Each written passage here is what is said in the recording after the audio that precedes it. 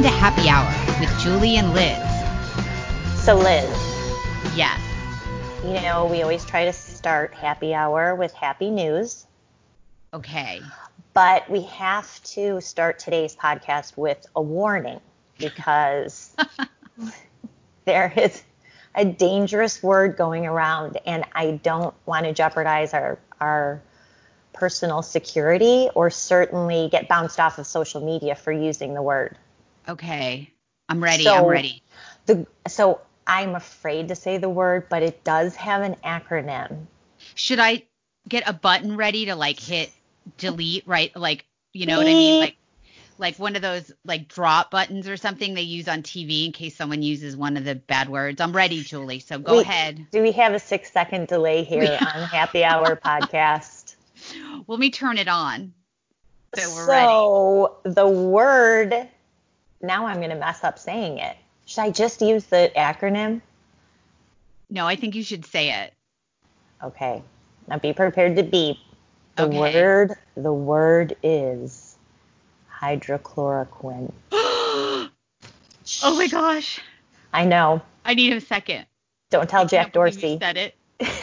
I can't believe it. I'm dizzy. I have the vapors. Hold on a minute. Is that poison that will kill you? Is it that?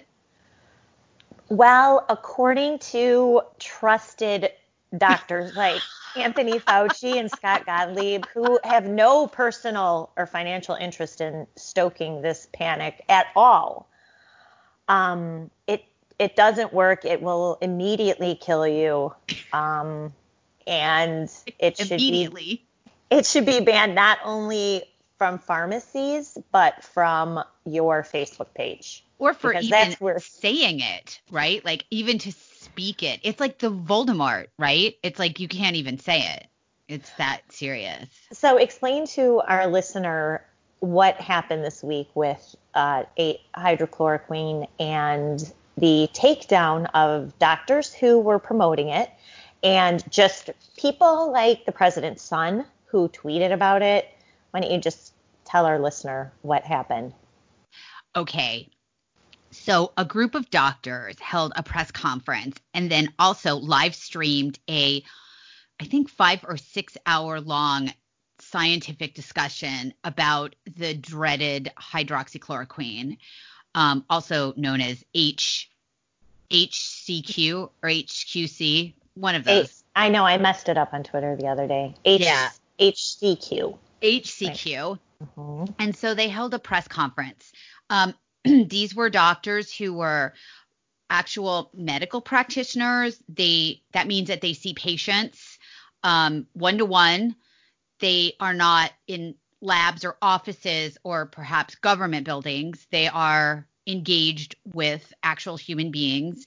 And they held a press conference to talk about their success using this wicked, wicked medication or poison, depending on who you are, to treat people early on with the virus, the Chinese virus. And so this was live streamed. Wow, you're really going to get us double banned. I know, we're never going to see the light of day.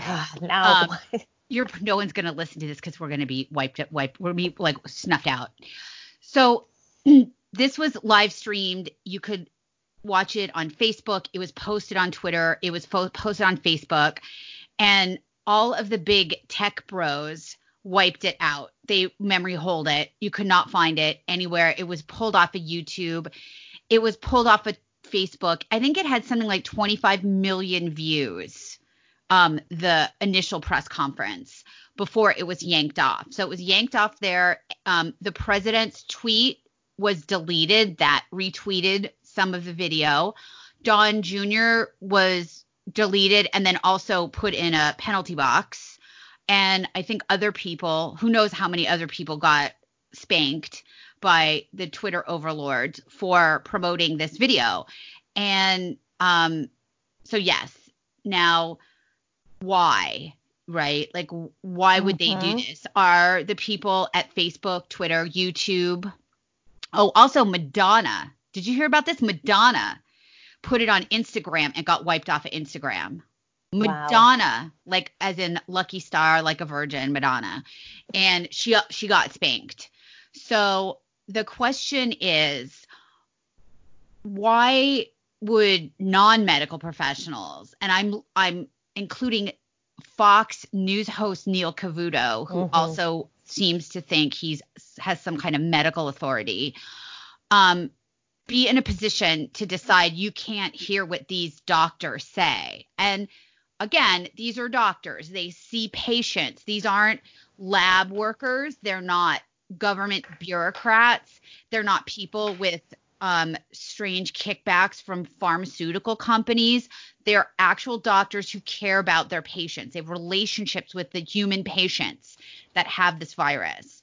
So that was kind of a big deal. And fortunately or unfortunately, for people who have to follow this stuff for their occupation, there was a very lengthy hearing in Congress yesterday with these titans of censorship, Google, Sundar Pichai, something, I think that's his name, Close enough. Mark Zuckerberg of Facebook and Instagram, because Instagram is owned by Facebook, by the Sundar Pichai is Google, which also owns YouTube, and then Tim Cook of Apple, and then of course the most evil of all, Washington Post owner and Amazon owner Jeff Bezos. So because the idiots that are Republicans on this committee are like 600 years old, they are not able to speak coherently about technology because they can barely tie their shoes and eat their applesauce. So it is kind of comic. So Representative Sensenbrenner, who is, I think, 150, he will not be running for re-election, thank God. I think he's a Wisconsin congressman, asked Mark Zuckerberg about why President Trump was deleted from Twitter, because he doesn't know the difference between Facebook and Twitter. He did know this happened. But in a way it didn't matter, because the video was also removed from Facebook as well. And what Mark Zuckerberg said was that and I think of all of them, Zuckerberg is the least one to cave into the mob. And I'll get into that in a minute. He's still a jerk. So. He's still a shitbag, but he's been resisting the mob. And so he has said before, and has said it other times in this hearing, that, he doesn't think it's Facebook's job to police like what's true and what's not true that people post on Facebook. But in the case of the hydroxychloroquine, they feel like that is putting people in imminent danger. Right? This video of licensed doctors who treat patients, that their opinions and conclusions were putting people in imminent danger. In which case I respond to that, well, you cannot go to 7-Eleven and buy hydroxychloroquine and just start swallowing it by the handful, because you need a doctor to prescribe it. So what kind of imminent danger are you in? You can't go get it without a doctor. So that's just a filthy lie. Well, and you brought up a good point on Twitter yesterday, which is, think of all the insane cures that are routinely posted on Facebook or pop up on some Google ad site that, like you said, promise, take this magical pill and shrink your belly fat in 6 days. Yeah, this one, Julie, didn't you read about this one trick that will get rid of your belly fat? Or there's magic lotions that will get rid of wrinkles, cellulite. But then also go on to YouTube and look at how many quacks there are talking about all kinds of crazy shit. If you post a Dr. Oz video, like, how is that guy even around? Like, he should not be allowed. Talking about, how veganism is so good for you. And, people are always talking about tricks and cures and, I have this disease and this is what I do. They don't take those videos down. So I mean, I think we all know the real reason they took it down is because they do not want a popular uprising against the tyranny of the FDA and the CDC. They don't want people to know that there may be a way to treat this virus where lives are saved. We don't have as many casualties piling up, and which means we can start to live our lives again. And they do not want that. They want to keep people locked down. Well, and they also want, and this goes back to your other favorite person and mine, Scott Gottlieb, who was on his daily appearance on CNBC to continue his grift, profiting off of this crisis. And he said it doesn't work. Hydrochloroquine does not work. Now, there are scientific studies and there's anecdotal evidence that what Scott Gottlieb said is a lie. So part of the fueling of the refusal to find any kind of cure, you're telling me we have no cure for this. It's impossible to believe. Or some, not really cure, but something to get you through the worst parts of the illness, through the hump, and make sure that you survive. It's not technically a cure. It's mitigation to make sure that you live. But at the very least, it isn't really harmful. Okay. So there's no harm really in giving it to people. Well, there is a harm, Liz. Well, you're wrong. And you know what the harm is. The harm is if you have some kind of a cure, you don't need a vaccine. And I mean, you and I have talked about this. We're not anti-vaxxers in any stretch. I mean, I vaccinated my kids. I've been vaccinated. We don't do the flu vaccine.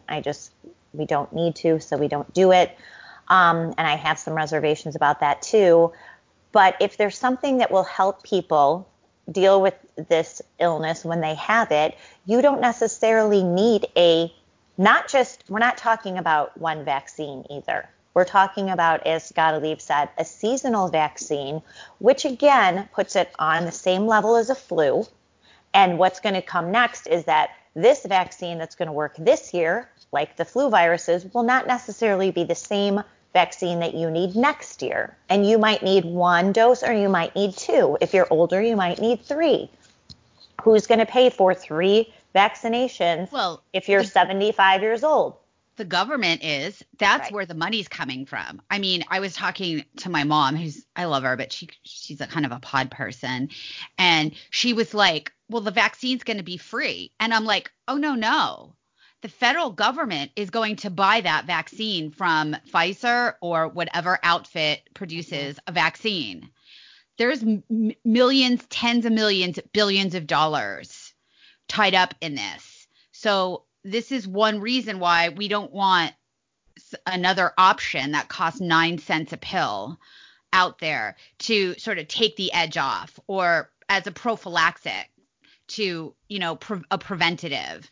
So it's just really disgusting. And let's take a minute to remind our listener that Scott Gottlieb is on the board of Pfizer in addition to several other healthcare companies. Pfizer just won what seems to be a no-bid contract, nearly $2 billion, thanks to Operation Warp Speed. $2 billion to deliver for free 100 million doses of the COVID-19 vaccine. For free, we paid $2 billion, but it's still free. But yet, Liz, not one reporter has confronted Gottlieb on CNBC, the Sunday morning shows where he's also very popular. He's got this picturesque, suddenly the FDA commissioner, who's just a regular physician. It's his lake house, I guess. He's got like this $5 million state in Connecticut. Yeah. And, he keeps going from like his lush backyard to like his, decked out study to, his wine cellar, his billiard room. No, I mean, I'm exaggerating, but I mean. Not really. But so it was a matter of weeks before he left his post as FDA commissioner and went directly to the boards Pfizer. of these major healthcare. Now, I'm all for people making money. That's fine.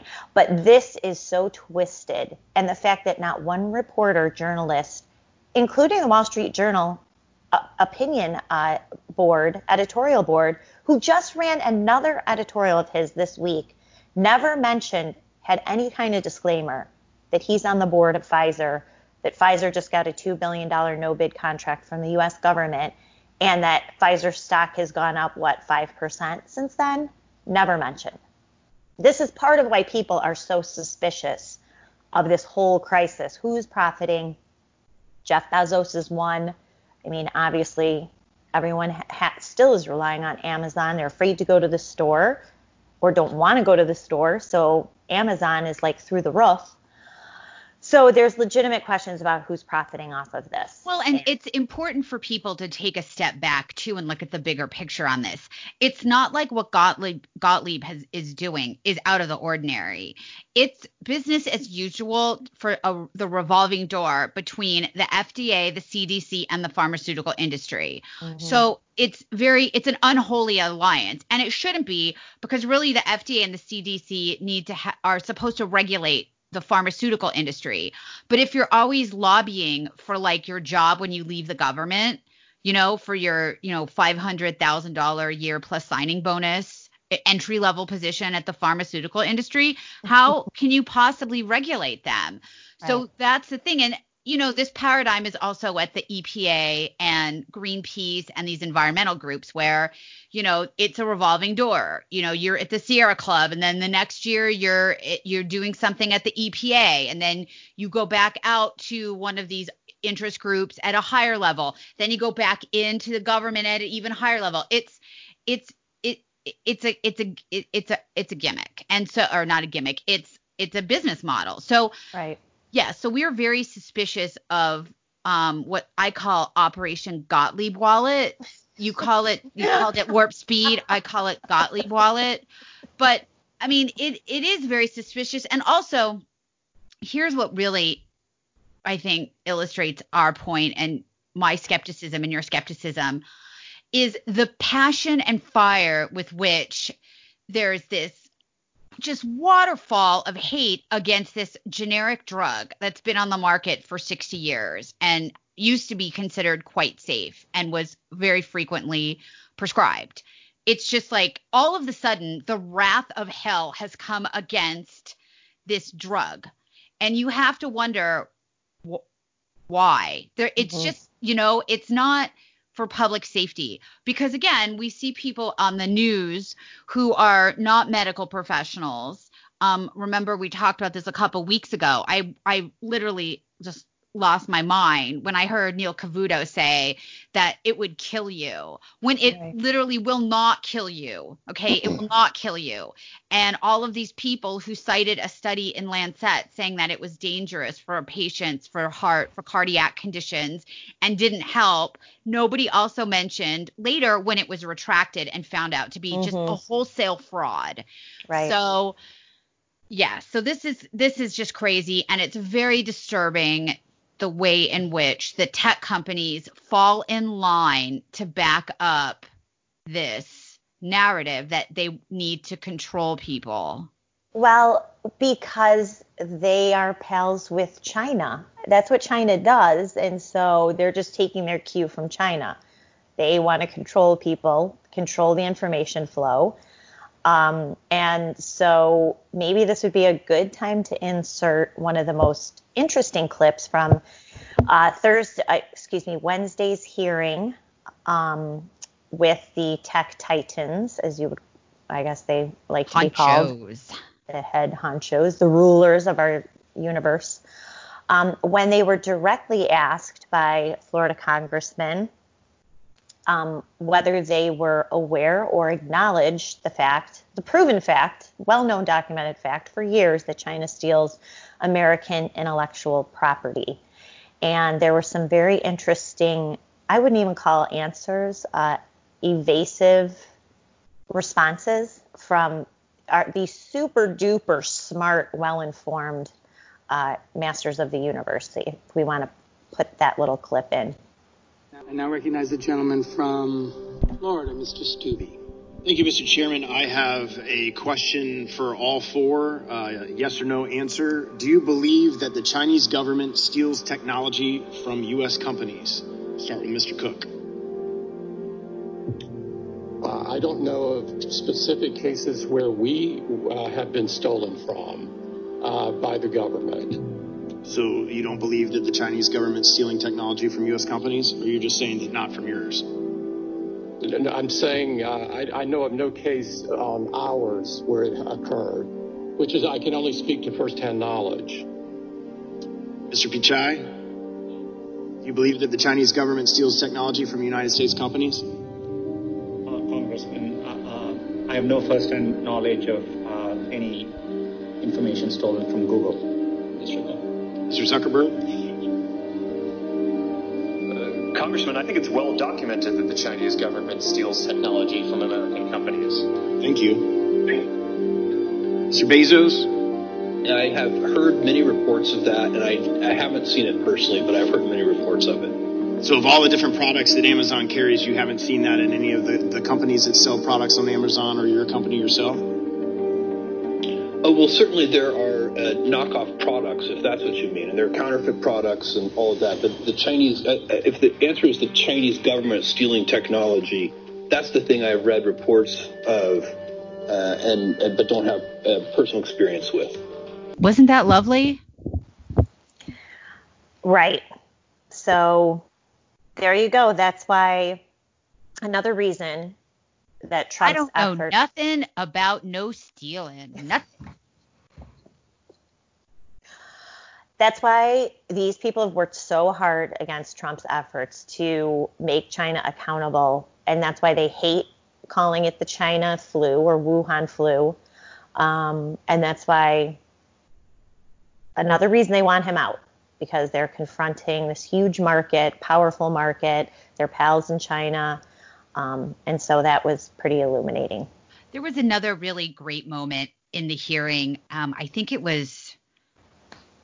may have been the same congressman or Jim Jordan, one of the good ones, that called out Google, who a year ago maybe, they notoriously refused to take like a multi-billion-dollar contract from the Pentagon because the little precious flowers and snowflakes at Google couldn't see themselves working for such a demonic outfit as the Pentagon, but were more than happy to create a easily censored search engine for the Chinese government.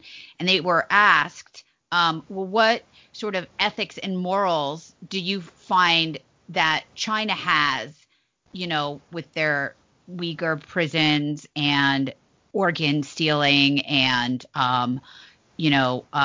censorship and oppression, but that the U.S. doesn't have? Why China but not the U.S.? What was that line? It was a quite interesting exchange. Well, speaking of hearings, maybe we should, because we have so much news this week, let's move along to the most infuriating hearing of the week, which was the House Judiciary Committee's assault on Attorney General Bill Barr.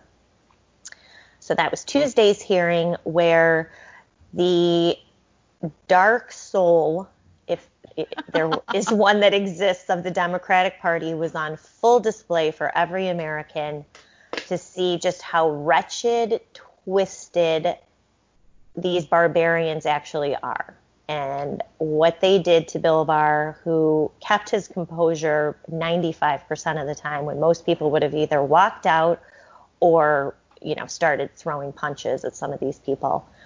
So you and I watched that, and, the takeaway is that the Democratic Party is filled with subversives who hate this country. I would say are racist against white people, because I think that was fueling a lot of the attacks, especially from these unhinged women who sit on the House Judiciary Committee, would not let him speak, interrupted him, threatened him, said they were losing their temper, he should be thrown out of office, et cetera, fixated on the Roger Stone case, which most Americans don't know anything about or could care less about. As the country's burning down, thanks to Antifa, who are just protesters, peaceful protesters, by the way. Civil rights, man. They want Roger Stone thrown in the slammer in solitary confinement until he dies, but the peaceful protesters who are destroying federal property, attacking police officers, etc., are the real heroes. Yeah, that was really interesting, and I just want to remind our listeners, let's not forget what this hearing was supposed to be. It was supposed to be a year earlier, and they had gotten Barr to schedule time. He was scheduled to appear before for judicial oversight of the AG, and at the last minute, they decided, for the first time, I think, in American history, that they would not be questioning Barr, but they would have special lawyers come in to do the questioning of Barr. And Barr was like, no. And then they had a big spectacle. Remember that?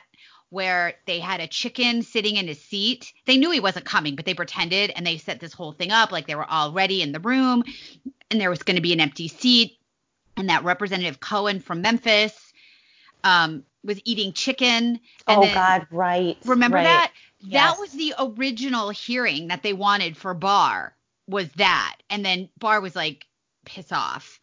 And then now they agreed to have him. It was put off again because of, the deadly China virus. And so they finally agreed to and scheduled this hearing yesterday. And there's so many different things that are going on right now in America. I watched it because I also wanted to hear what the AG had to say, because we call it a hearing because we're supposed to hear, and the person we're hearing is the witness. It's not the inquisitors, right? So I think no. No, you don't. Wrong. Did I have it backwards? Wrong again, Liz. You're really not on your game. I'm 0 today. for 2. I'm 0 for 2. So the hearing is so they can reclaim their time, as we heard repeatedly, to spout off their contempt. It was so crazy because their plan was that they would not let Barr speak. And that's because Barr is actually quite brilliant. He's very eloquent. He's smart. He's very smart. And he's very low key. Well, right. He's super calm, and they don't want anybody to hear an explanation or anything that counters the propaganda that they've had shoved up their ass for the last years, especially in the last months with these riots, I guess, that they're denying exist. Protests. They do not want Barr to be able to make any kind of reasonable argument or offer an explanation. And so every time they would go on like this 2 minutes of hate question, I'm using air quotes, question, and then Barr would start to talk, and they would immediately cut him off and say they're reclaiming his time, and they wouldn't let him talk. And so the way that the questioning goes in these hearings is that you get a Democrat ask the question. Democrats control the House. They're the chair of the committee. There's more Democrats on all the committees than Republicans because there's more Democrats in the House. So you'd have a Democrat ask a question, and they wouldn't let Barr answer. And then it was the Republican's turn. And so the Republican would let Barr try and address what the Democrat said. But at the same time, that prevented the Republican from asking Barr what they wanted to ask. It was kind of, in theory, a clever strategy, but in practice, I just thought they looked like idiots. And the highlight was when Jerry Nadler, who allegedly was in some car accident, apparently he was in 2 car accidents on Tuesday. So the hearing was already delayed by an hour. Bill Barr, who's in his 70s, sat there. Finally, he had to wait an hour, and then the hearing went on for another 5 hours? Yeah, I think? 5 or 6 hours. So towards the end, Bill Barr asked for a 5-minute break. Who knows? He probably has to go potty or something. And Jerry Nadler says no. Yeah, no, you that can't. Was really nice. And then Barr starts laughing and says, "Oh, you're a real class act." And then, no, when he finally said yes, he goes, "Oh, yes." Like, I think he didn't realize how bad he was probably wound up to just say no to everything because that's like their script. But then when Barr just kind of looked like taken aback, like, are you seriously? I mean, this is first of all, it's, even though these hearings, they are partisan and they get hostile, no matter who is, the majority. I don't think I've ever seen a hearing where they simply won't let the witness talk at all. But I certainly have never heard of someone denying another human being the opportunity to take a break to pee. I mean, that is like, yeah. I mean, if the ACLU would sue over something like that happening in a jail or whatever, where you don't let someone pee. And so it was such a shock.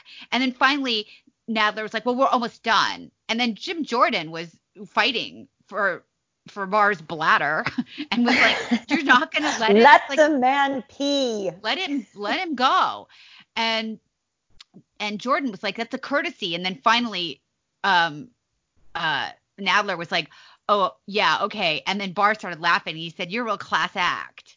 Because it was just like, really? Yeah, I don't think that went over well for the Democrats. Even my husband, who is a Democrat-ish, but he was aware of it. And usually he doesn't pay too much attention to the goings-on of Washington. Lucky for him. He just has to hear it from me. He commented on it Wednesday morning. And he was like, they all look terrible. What happened? It's like they keep talking about these are critical issues. The life of the republic hangs in the balance, and then they won't let the guy talk. It's like he's the guy with all the information. Well, and what is this all a ruse for? And he pointed it out in his opening statement, which unfortunately he cut because his time was cut down. Well, I mean, they want to discredit him because they're terrified of the Durham report. And they've been making accusations that they're going to impeach him. So this is all part of the effort to discredit Barr and make it out to be that he's simply a Trump toady and everything he does is tainted by that. And so that people don't take anything that comes out of the DOJ seriously. And I think there was Durham report. Right. And a congresswoman specifically asked him to commit to not release anything from John Durham, whether it's a report, but they're looking more at indictments, I believe, or any indictments, and no work would come out of the John Durham investigation based on the 60-day rule, of the Justice Department not getting involved in anything before a major election, which we know doesn't happen. And he said no. I thought she was going to faint. The flip side is, though, even the request to make sure that John Durham, that is election interference. But that's ballsy. That's like, okay, that's ballsy for them to come straight out and say that. Right. Like for her to, it's like your slip is showing, lady, to say and they're obviously very worried about it or wouldn't even come up. If they thought their hands were clean.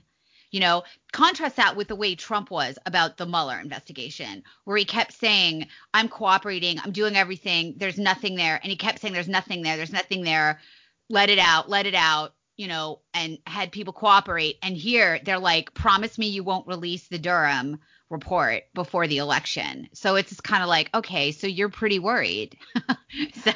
And never mind, too, that the Mueller investigation, of course, was also election interference. In 2018, Rasmussen retweeted a poll from right before the election, the midterms, that, of course, the Democrats flipped the House, that a quarter of voters were concerned about Trump's ties to Russia and Russia collusion. It was even ranked higher than the economy. And so that was straight up election interference. Obviously, what happened in 2016 was election interference, but now we're supposed to prevent John Durham, the U.S. attorney in Connecticut, who's been investigating for far too long, in my opinion, the origins of the Russia investigation, and most specifically the time period between Election Day and Inauguration Day, when we know that President Obama and Joe Biden were intimately involved in what was happening and creating this whole false narrative about collusion and how the Kremlin helped Trump win the election. So looking into that, one little bit of news, apparently it had been already disclosed in May, but I missed that, is that Barr has appointed a U.S. attorney in Texas, John Bash, to specifically investigate all of the unmasking requests of Mike Flynn, which we know thanks to the release of classified documents by I believe it was Grinnell at the time, Director of National Intelligence. All the unmasking requests, including Joe Biden, including Dennis McDonough, Obama's chief of staff, looking to unmask classified or Mike Flynn's name in classified reports. Jamie Raskin's wife. Did you see Jim Jordan? Hilarious. Did you see that part? Jim Jordan called out Jamie Raskin, who's just a vile, nasty person. He is. His wife works for Treasury. Unusual. She unmasked Mike Flynn. One thing notable about that, and I remember, but then forgot because there's literally 10,000 pieces of information coming at me every single day, that they're not just investigating the election-related unmasking. Apparently, there had been unmasking abuse for quite a while, and that's what Barr said. He said it went back for even further than that. That's something he said in the hearing yesterday. So that's going to be interesting. There's more news, Liz, that came out today. So this is Thursday. For our podcast will be up on Friday. John Solomon reporting that there's more letters. I know we make fun of the letters, but there are more letters. There's more letters. Okay, yes. Good. You know, nothing like waiting 4 months before you're going to lose your position of power to start doing things that you should have 2 years ago, maybe 3. So Ron Johnson, the senator from Wisconsin, Wisconsin, that's how we say it here in the Midwest, Wisconsin, chairman of the Senate Homeland Security Committee, and Chuck Grassley, who is Senate Finance Chairman, are sending letters now trying to expose John Kerry, Barack Obama's State Department role, involvement in the production of the dossier, the distribution of the dossier. And so they are asking for it specifically, too, about Strobe Talbot's role, who the Clinton BFF, and then head of Brookings Institution, which has been in the news, too, the past few weeks, their role. So anyway, they've sent letters looking to declassify any correspondence at the State Department between Steele and top State Department officials. Well, we already know Victoria Nuland and some others, Jonathan Weiner, who, according to Glenn Simpson's book, they are neighbors and talked pretty regularly about Glenn Simpson's work on behalf of the Democrats. That's a coincidence. Wow. Liz, don't be so cynical. I know, they just I am. hang out and, smoke cigars and flip burgers together. They don't talk about how to infiltrate the Trump campaign and use or the powers subvert of democracy or anything. They don't talk about that. Nothing at all. So anyway, that was just news that came across this morning. So we'll see what happens with that. And there was more declassified documents coming this week. So it's nice to see the production of that. The flip side is it's very frustrating. Peter Strzok announced this week he has a book coming out. John Brennan's book is coming out. Jim Comey has yet another book coming out. So what did we do to deserve this? I feel like Job, what is it with the books? These guys, how much money? Has somebody added up how much money? I think someone has done that, but now it's even more because they just keep writing books. Why would anybody pay Jim Comey again to write a book?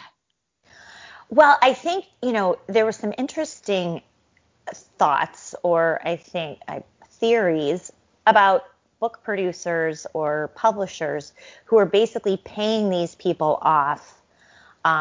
Think of all the books. Who's the wretched Ukrainian ambassador? She signed like $1 million book deal right after the impeachment that Yovanovitch, Maria Yovanovitch. Masha Yovanovitch. Masha, who's not a spy. No, there's no way. No. Not at all. No. Signed $1 million. So it's like part of their payoff from the media. It's obviously money laundering. It's obviously that this is their thank you for doing that. That's what this is. Well, and that was just to tout, we weren't going to get into this, but tout a piece about the Brookings Institution I had up this week about where a lot of their funding is coming from, not just from Qatar, which coincidentally sends billions of dollars to terrorist groups in the Middle East who want to kill Americans, but also they take a lot of grant money, and I'm using air quotes now too, grant money from anti-Trump foundations, political activists, as kind of a laundering operation of sorts. They're a nonprofit. But they, of course, not only were involved in the Steele operation in 2016, but they were kind of the key repository for collusion propaganda for the past 3 years. So anyway, there's a lot of money laundering going on. But you're right. Who would pay Jim Comey? You know, I can only hope that the day his book comes out, he goes to jail. But that's a dream.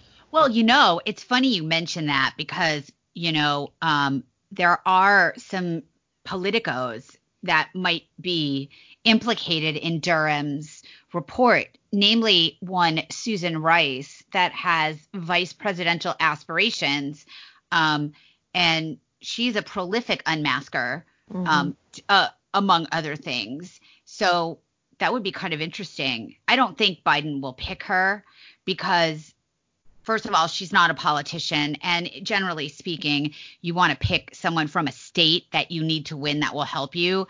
And, you know, she's not an elected official. She doesn't bring a lot of electoral votes with her. And Biden has got Delaware. I mean, not that it matters because he's been vice president, but even so, I mean, Susan Rice is, you know, working the pole of the cable news. She is. She definitely is. She's shaken her moneymaker on CNN and MSNBC trying to get that job. And maybe it's to protect her from prison time. You know, I don't know. But there is going to be a lot of fallout from whatever Durham finds, these different investigations. The problem is that unless the Republicans retain control of the White House and probably get control of the House and keep the Senate, this is all going to go away. That's right. It will. So that's it. And the day that our podcast will be up, July 31st, 2020, will mark the 4-year anniversary of the official opening of Crossfire Hurricane. Oh my gosh, should we do a Toast. cake or something? Like I feel like I want to go to Costco and have them make like a cake, like happy anniversary Crossfire Hurricane or something, you know? I mean, we're not allowed to have gatherings, so it wouldn't be that fun. But if we didn't have the virus, I would totally have a party and virtual celebration. I would get a cake. We could have a Zoom party, and we could hold up like a cake and that it says happy anniversary Crossfire Hurricane. But yeah, it's been 4 really long years and no one's been punished. No. Nobody. No one has been but punished. At least Roger Stone was, you know, they got guy. Roger Stone. Although he's, you know, his sentence was commuted. He wasn't pardoned, so he's still a felon. He just doesn't have to go to prison, which apparently really pisses off the Democrats. And I was confused by that because they've literally released thousands and thousands of prisoners because of the virus. Younger prisoners some of whom are violent, and there's thousands of them that have been released, some of them reoffending, and the Democrats are really angry that the 67-year-old dude in not so great health wasn't put in the Hooskow for 9 years. Okay, but Liz, your typical gangbang, shoot 'em up drug dealer in Englewood did not conspire with Julian Assange and WikiLeaks to release the stolen emails from the DNC server. Well, obviously, you mean that's he didn't? You mean he didn't claim he did? I mean, because it's kind of funny, right. Of course, he didn't. Everybody in this town knows that everybody else is lying about who they know and how well they know them. It's the currency here. Mm-hmm. It's literally the currency. So the idea that Roger Stone would inflate his importance and influence during an election is like the pearl clutching. I can't stand it. I mean, people here when in DC, the first question that anyone will ever ask you is, you know, what do you do? Because they need to. Who do you know? Yeah. Well, and ergo, who do you know? Because they have to place you in the ecosystem right away. So the idea that people would lie about who they know or even how well they know them is it's standard. So the idea that Stone would puff himself up to Trump to make himself look like he's, as we say in Yiddish, a mocker, like a big maker, a big doer. How do you spell that? It's Macher, mocker. Okay. It's like German, I Yiddish love that. German. Yeah, but that's what Stone was doing. And so at the same time as the same people are screaming and wailing and lamenting about all the people in prison that are catching COVID and dying, they're also like furious that this old man who's kind of like a dandy, right? You know, he's dressed as like a, you know, GQ seersucker, you know, just like a dandy basically, isn't going to go into jail for 9 years. And when the Democrats in this hearing asked about that repeatedly, mind you, Barr pointed out when he could get 2 words out of his mouth that the judge agreed with the change in sentence because, again, and this was glossed over, but what Barr said about the Stone sentencing was that the line prosecutors threatened to resign if they did not overcharge Roger Stone, recommend like a ridiculous sentence, right? The normal sentence is something like 3 to 5 years. They wanted him to get 7 to 9 years, and they threatened that they would resign unless that was the recommendation that the DOJ gave to the court. And Barr did not negotiate with terrorists because that's kind of what it is when you threaten to resign. And so they resubmitted. They pulled the initial recommendation, resubmitted it with a more normal recommendation, which is 3 to 5 years, which is also ridiculous. This guy's not a first-time offender, and it's a nonviolent crime. And the judge, Amy Berman Jackson, the infamous Amy Berman Jackson, actually agreed with Barr that that was the proper time and sentence. And it's like these people are so upset that Roger Stone is not going to be in prison for like 10 years. Because part of the narrative is, you know, Barr is just like Trump's personal henchman. You know, he's not a DOJ dude, and that it's obviously, you know, he was doing Trump a favor by, you know, Roger Stone only going to prison for 3 to 5 years instead of 7 to 9 years. You know, and the president just commuted his sentence. He didn't pardon him. So, yeah. Speaking of who you know and what you know and knowing where you are. Oh, yeah. Let's pivot to Joe Biden. I know people forget he's out there. Well, right? Joe forgets he's out there. Yeah, Joe. So Joe emerged from his basement this week to give some weird, you know, his next, what's it called? Make America better back. Something. Baby Got Back. I think it's called Baby Got Back, right? No? Yeah, that actually would be a big improvement. I might consider voting for him if that was his theme. But so he gave this really odd presentation, then followed up by a pretend imaginary presser where the media asked really hard-hitting questions like, why are you in Delaware? That was a legitimate question. What's your favorite color, Joe? Why are you so handsome? Can you walk on water like Jesus? You don't need to take any blue pills, do you? Yeah. Blue pills. He needs to take like a racehorse dose of pills. Yeah. He was on something though, Liz. His eyes, I took a screenshot. You know, like when it was like, you know, when you go to the eye doctor and they force you to do that, like they dilate your pupil? To pretend you have cataracts even though you're like 25. So he looked like that, but like they had given him the mega dose. So he obviously has to be on some kind of drug. My friend said it was probably like an ADHD or ADD drug to get him through this 20-minute stumble through it. Ritalin or something? Like, right. That's what they think. So anyway, let's play the clip of when he first got to the podium with his teleprompter and this pretend audience with fake journalists and how he introduced himself. Roll it. Good afternoon, everyone. Welcome to Kingswood Community Center. actually. That's the one down I used to work. That's a joke. You know where. Yeah, that's super confidence inspiring. Har, har, har. What a great joke. But he didn't even say, it wasn't even a whole sentence. He's like, that's the one I used to work. Like, where's the verb? Like, or whatever. Like, that isn't a complete sentence.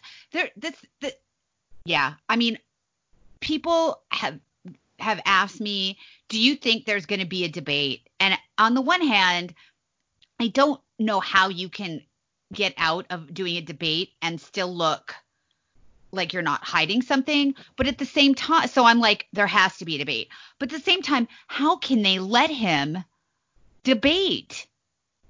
You know, Well, that's part of what they're going to try to. So this is, again, the political advantage of coronavirus. So not only does Biden get to hide in his basement, stay away from voters and journalists, do this whole shtick where he pretends he's a candidate, but he's really not. The next step is, well, we can't debate. Now, Notre Dame was supposed to host the first debate. They bailed for whatever reason. And now it's somewhere else. I can't, is it not Minnesota? Somewhere. Yeah. It was, I think it's maybe moved to Ohio or something. But you know what? If they're worried about the virus, they don't have to do it before an audience. It can just be those two guys. You know what I mean? They can put them in a hyperbaric chamber or whatever, like each of them, if it's so nervous about the germs. You know, there's no reason that there can't be a debate, even if there's no audience. You know, I don't know what they're going to come up with that is supposed to excuse that there's going to be a debate. Maybe they'll just say one debate instead of three. I don't know. But I don't see how they can let this guy, like, on an open mic, unscripted. There's just no way. There's no way. And I mean, this is what the Biden campaign, the Democrats are the most fearful of, is the debate. This is what, obviously, if you're Donald Trump and his team, you should be fixated on every single day about the debate, how they're trying to get out of it. Now, Notre Dame probably canceled it because they don't want to deal with the uproar, the chaos, the mayhem that will take place on that campus if they're hosting the debate, which I do think is part of the reason a lot of schools and colleges are shutting down doing online classes, because all of this is going to spill over onto campuses this fall. So I think if they can keep these kids contained, they don't have to deal with the race riots, Black Lives Matter, the political upheaval on campuses, or even in public schools, high schools. So I think that's part of the reason. But if the Trump campaign, instead of sending tweets today like he did about delaying the election, which was funny because it gets all the right people so lathered up.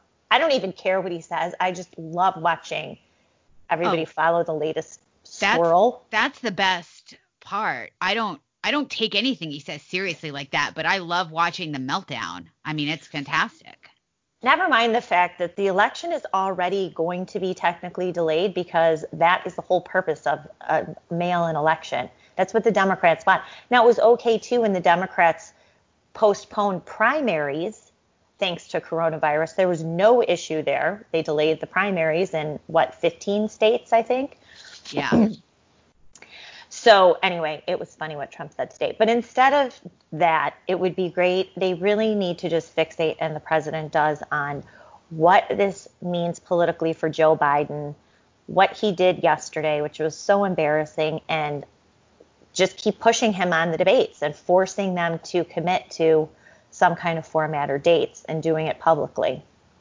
Yeah, we'll see. I mean, whatever their plan is, we can expect the media to go along with it, right? And make it look like Trump's the lunatic because he wants a debate, and that Biden cares only about public safety, even though they could do it so there's only two people in the room. Or, I mean, he's in a room with 6 reporters who I'm sure were fed questions to ask him, and that's safe. So certainly there can be debate moderators and President Trump and Biden debating. So I'd be very curious to see how this is going to go, because I just cannot imagine how they're going to pull this off.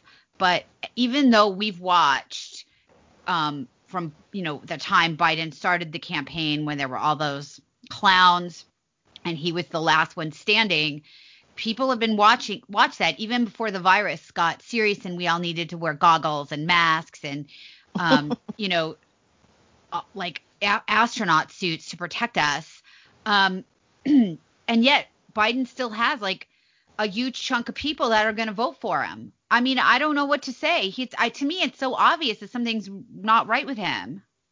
Well, they don't care. And there was a poll that came out, I think, this week. The people who are voting for Donald Trump are overwhelmingly voting for Trump because they want him to be president. I think it was like 20 some odd % said they didn't want Joe Biden president. But the overwhelming majority of Democrats are voting for Joe Biden to get Donald Trump out of the office, out of the White House. So you have this flip side. They don't care. And they know that Biden is not going to be running the show. Those who really think he can somehow soothe this country that is at war, not essentially, but he's not going to be in charge. They don't really realize the people who will be in charge. I think this is another mistake the Trump campaign is making. They need to remind voters who is going to be in charge if Joe Biden wins. It's not Joe Biden. It's going to be Barack Obama and his people. That's why Obama stayed in Washington.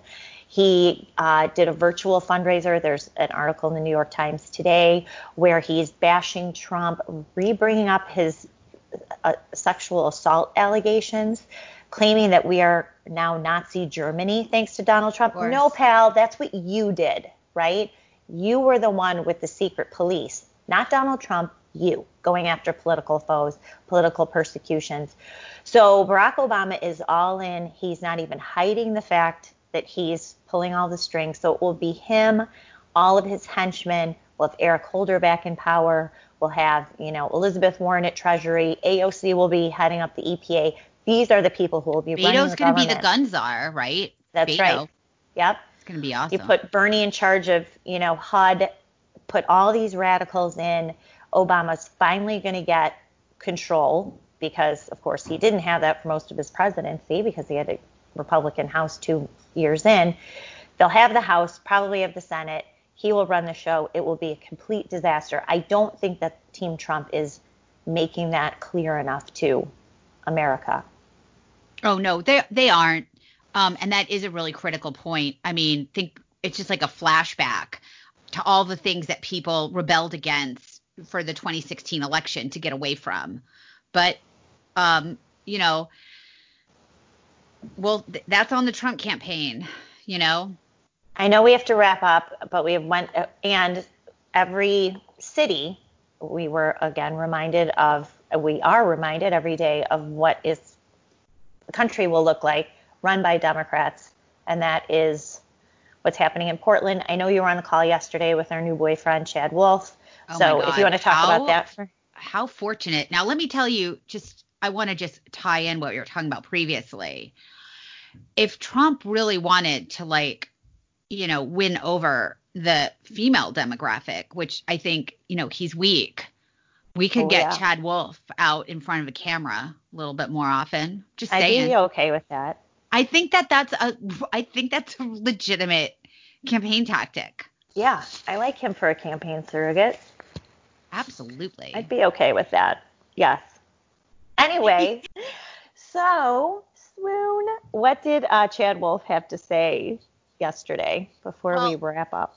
It was very interesting that early in the morning, the governor, this shrew, who is the governor, I guess, air quotes, of Oregon, because she doesn't seem like she's doing her job, announced that she had finally won and gotten the feds to get out of Portland. And the feds are in Portland guarding a federal courthouse that these barbarians are trying to blow up, set on fire, and also kill federal agents. And the feds are in there to protect that because she and the mayor, this Mayor Wheeler, have ordered the police not to defend it. So she was proudly taking a victory lap because she said that she had finally gotten the feds to get out, as if she had, some magical, as if she had the upper hand, right? Right. Right. Right. So then shortly when she tweeted that, then Chad Wolf had and DHS clarified that, and they had a press call. And on the press call, he said, "Oh, we're not leaving. we're staying in Portland, and we were told that the police are going to protect the building, which is really what they wanted all along and really what they do in every single other city in the country. All right. There is no other city that has decided that they're just not going to protect the federal building. I almost feel like that it's an act of succession, to just say, like, I'm going to let the federal building burn. So anyway, what the truth is, and what Wolf was saying, is that they're staying around and they're going to monitor, and the police are going, the state police and the local police are going to provide security to the building. Now, whether or not the violence is going to stop, because remember, we were told that the only reason that they're lobbying improvised explosive devices and throwing gasoline and firecrackers and nail guns and Molotov cocktails at the building is because the feds are there guarding it. So once those Wait, I thought it was because of George Floyd. And I'm sorry, I meant that. Did I leave that off the list? And George Floyd. Sorry. And so, is it going to stop? Right? Is that going to stop? Because it's clear that the people are not happy with the riots. The media has totally tried to hide the fact that there's shit burning down all over America, and they're making it out like this is Trump's fault because he's a Nazi. He wants to take over Portland, Oregon. And newsflash, no, he doesn't. No, who cares about Oregon? An electoral framework. Right. They're blue. They've been written off. That's like California. That no one's going to spend a dime campaigning in California or Oregon. He's not making a show of strength in Oregon to win over Oregon. The fact is that building was not being protected, and they were, attacking it. So will it stop? Julie, will the violence stop now that the feds are going to turn it over to the state police? If you think that these rioters make a distinction between the federal police and the state and local police, I got a story for you. Right. Because they don't. Right. So, yeah, we'll see. Keep your eye on it. I don't think it's going to stop at all. What do you think? No. But this is the gambit, and this is in my piece up today, Friday, or tomorrow, Friday, that this is the threat now. First, it was kind of the implied threat, but now the Democrats and journalists are coming out and basically saying this mayhem is going to continue. It's going to get worse. It's going to spill out into other areas unless you elect Joe Biden, because and that's what they're saying. This is why they're trying to turn the riots and the violence into Donald Trump's fault somehow. But now you have all these articles and Democrats coming out saying chaos will continue until the bad orange man is out of the Oval Office. So that's going to work. I don't think you can put the toothpaste back in the tube, because the Democrats think that they control these people, and I don't think that they do. Oh, no, they hate. They look at what they did to Ted Wheeler. Here's this schmuck, the mayor, who goes into the rioters as their friend. Hey, I'm with you, and they're like throwing on things. Him they're tear gassing the guy. Well, and they've done it in all these cities. Remember, they went to St. Louis. They were on their way to their mayor's house when that couple took up arms to protect their house. They've gone to Here in Chicago. Look what they went to Mayor Leftfoot, or whatever her name is. They went to her house, and then remember they went to who in Minnesota? Didn't they go? Weren't they? Oh, they attacked what's his name? The little the little mayor of Minneapolis. Mayor, whatever. Josh, what's his name? Justin. So, yeah. Jacob. Jason? No, they're all named Jacob. Never mind. Jacob. Yeah.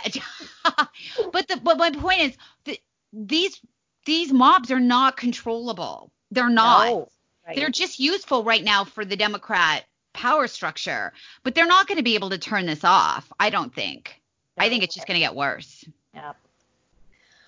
So on that happy note, as usual, we end with a smile through the tears or whatever. Tears of whatever. Yeah. Well, so that's our weekend review for you in like an hour. We could go on another hour, but dear God, no. I know, dear God, so depressing. But thank you so much for listening. We'll be back next Friday. See you then. Thanks for listening to Happy Hour with Julie and Liz. We'll see you next week.